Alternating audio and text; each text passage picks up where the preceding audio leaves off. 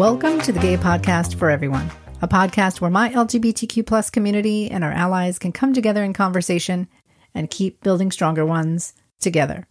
Whether you're in the LGBTQ plus fam or you're an ally, welcome. This is the Gay Podcast for Everyone.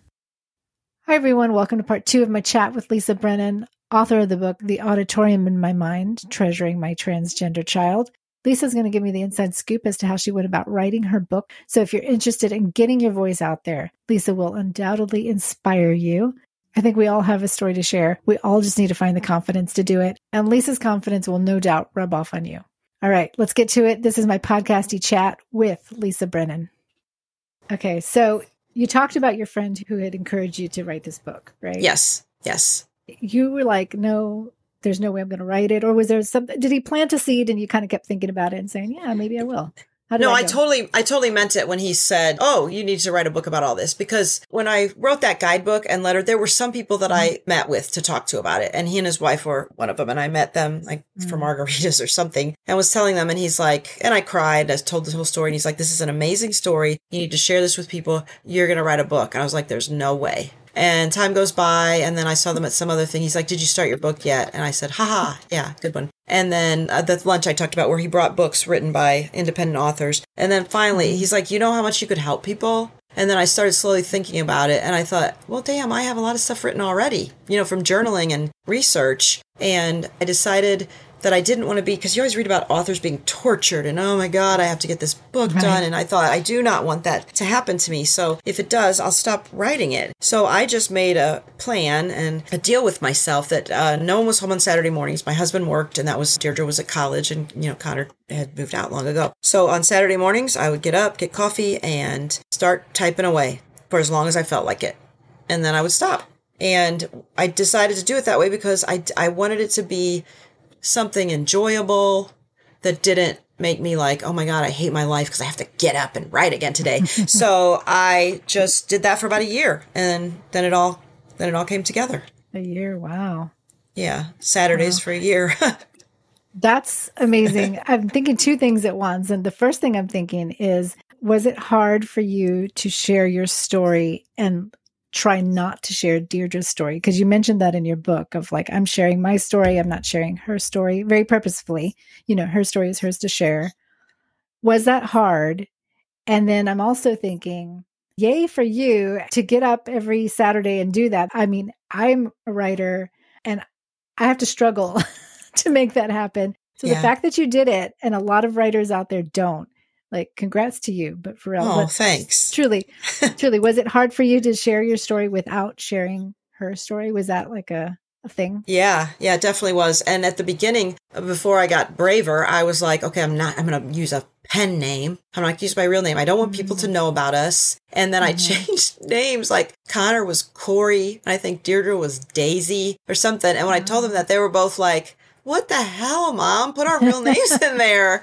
And Deirdre was like, no, I love my name. Use my name. And Connor's like, don't call me Corey. Put my name in there. And then as I started going on with it, and I was like, and I was going to have some secret email address too. And then as I got, that was at the very beginning when I was still nervous about everything. Yeah. And then obviously I was like, oh my gosh, who cares? I want people to know. And my kids, Deirdre was cool with it all. And I really, really had to be careful because there were certain things that happened that I was like, nope, that's private and that's her story. And so after I finished, Connor did a lot of the editing, and then I had an actual editor do some of it. But then I had Deirdre read it at the end and go through and tell me what, if you don't like anything. And she actually added a couple of things like, well, you could tell them about when this happened. You could tell them about when that happened. So it was very important to me that she was okay with it. Obviously, at the beginning, I was like, do you even care if I write a book? I'll use a fake name for you. And she's like, no, use my name. So it was tricky till I kind of got my groove on after I started writing. And I realized that I would have a feeling like, nope, that's too private. That's her story. And I wouldn't share that part. Once you have the final draft that you loved, did you have any trepidation or anything of like, what do I do next? Like, how did you go about figuring out how you were going to publish it?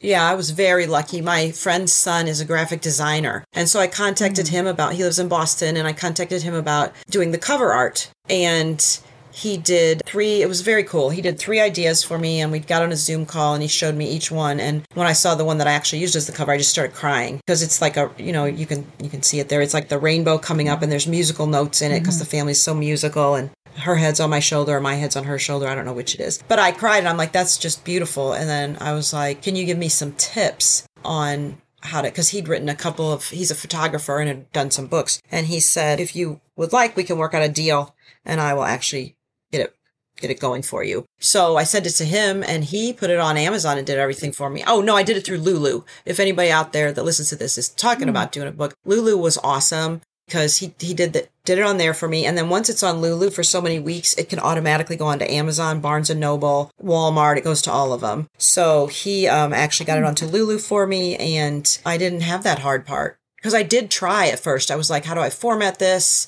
It was going to be the trickiest part of the whole thing. But he did all that for me.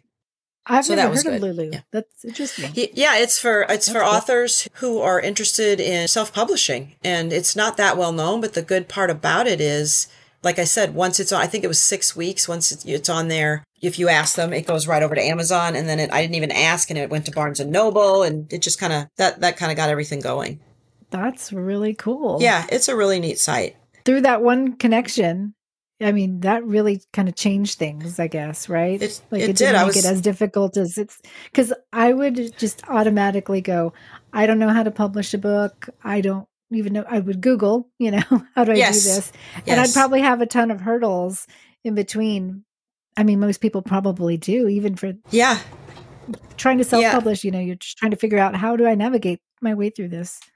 Yeah, I was so lucky because I was Googling and trying to read about it. And I was out with a person, his name's Matt, that did the cover art. And I was out with his mom having a drink or something and telling her all about the book. And I said, I got to think of, what kind of, I said, if I do it on Amazon, they give you ideas for covers. And all of a sudden she's like, no, here, you're calling Matt and about the cover. And then I did. And then he just expanded it because I think it is kind of hard. My sister has done several photography and poetry books and she's done them on Amazon herself. But I don't know. I was lucky not to have to. So I imagine that with the response that you've gotten from your book and when you do speaking engagements or any events like that, I'm sure that you've made these new connections with people. Do you have plans to write another book, or has it spurred any idea of something else you want to write? Or are you kind of like, nope, I'm good just speaking? I don't I don't think a lot about writing another book. I do enjoy the speaking and going to, if a friend has someone that has a trans member of their family or a friend of a friend, the number's just given out a lot. And I really enjoy that. I would think about doing an article. If there was an article needed for an LGBTQ magazine or something, I would definitely do that. But I don't picture doing a whole other book. But who knows? But yeah, I'd be happy to do, maybe I think about articles in my head a lot of times that I would maybe like to get published. That's a great idea. Have you ever thought about blog posting and doing something like that? Yeah, I have. I don't know if I would keep it up well. I don't know. It seems like it would be, I'd probably be like, okay, I don't feel like doing it. I don't know, but it might be, I like to read blogs. So yeah. Yeah. No, I'm the same way. I'm trying to get my blog going. Can't remember the last time I wrote a blog post. I'm trying to get better at it. But just the process of creating the blog has been daunting for me. WordPress.org is what I've gone through. And back in the day, 20 years ago, it was easy breezy to me. And now it's very daunting. It took me hours to figure out what I was doing. Yeah. So, I have that just the age hurdle, I call it. Yeah. Just trying to figure out what I'm doing. Yeah. I'm just intrigued by the fact that you had the confidence to do it, because there are people, I'm telling you, me included, who say, yeah, I want to write a book. And then you just don't. The fact that you were like, I have something to say. I want to share my story. I'm going to share my story. And you did. That's a huge accomplishment. Well, thank you. Thank you. Yeah. I think that part of it, I was just like this, I got to do what I can to make the world a better place for my daughter and for trans and LGBTQ people. But I also think I told the story so often, to different friends. I would go into great detail. There was some really cool and really difficult and interesting things that happened at the beginning that I'd share with friends. And then I was like, what if I had it all in a book? So the next time somebody's like, oh, well, tell us how it happened, I just hand them the book, so it just kind of worked for me. Well, a last question here, I guess, on this little mini part of the episode is, who are the voices that you're following? Maybe social media, maybe it's somebody that you've met while you're speaking or what have you, that are totally lighting you up, that you're really excited about, that you're following, or that you just think we should be listening to also? Yeah, there's several. One of the things I did when Deirdre first came out, like I said, that I was looking for, healthy, happy trans people. I just started researching and I looked online, and obviously Laverne Cox. I started following yes. her. She's just amazing, and she's getting more and more amazing. And then I watched the show Pose, which is trans women of color, basically amazing. And so MJ Rodriguez, Kayla J, she played Blanca in that, and I follow her because she is on fire now. She can sing, dance, not just act. She's the first Golden Globe trans, I think it was it a Golden Globe or an Oscar? I can't remember, but she's the first trans woman to ever receive one. I think it's a Golden Globe. Yeah. It was a Golden Globe. Yeah. And talk about difficult being trans, but trans women of color face so much even more. And she's just, all of those women on that show are just on fire. She does a Lexus commercial now. She does jockey underwear. She's just everywhere. And it's just so impressive to me how hard she worked to get there. So I love looking at her stuff. And then there's just a fun one.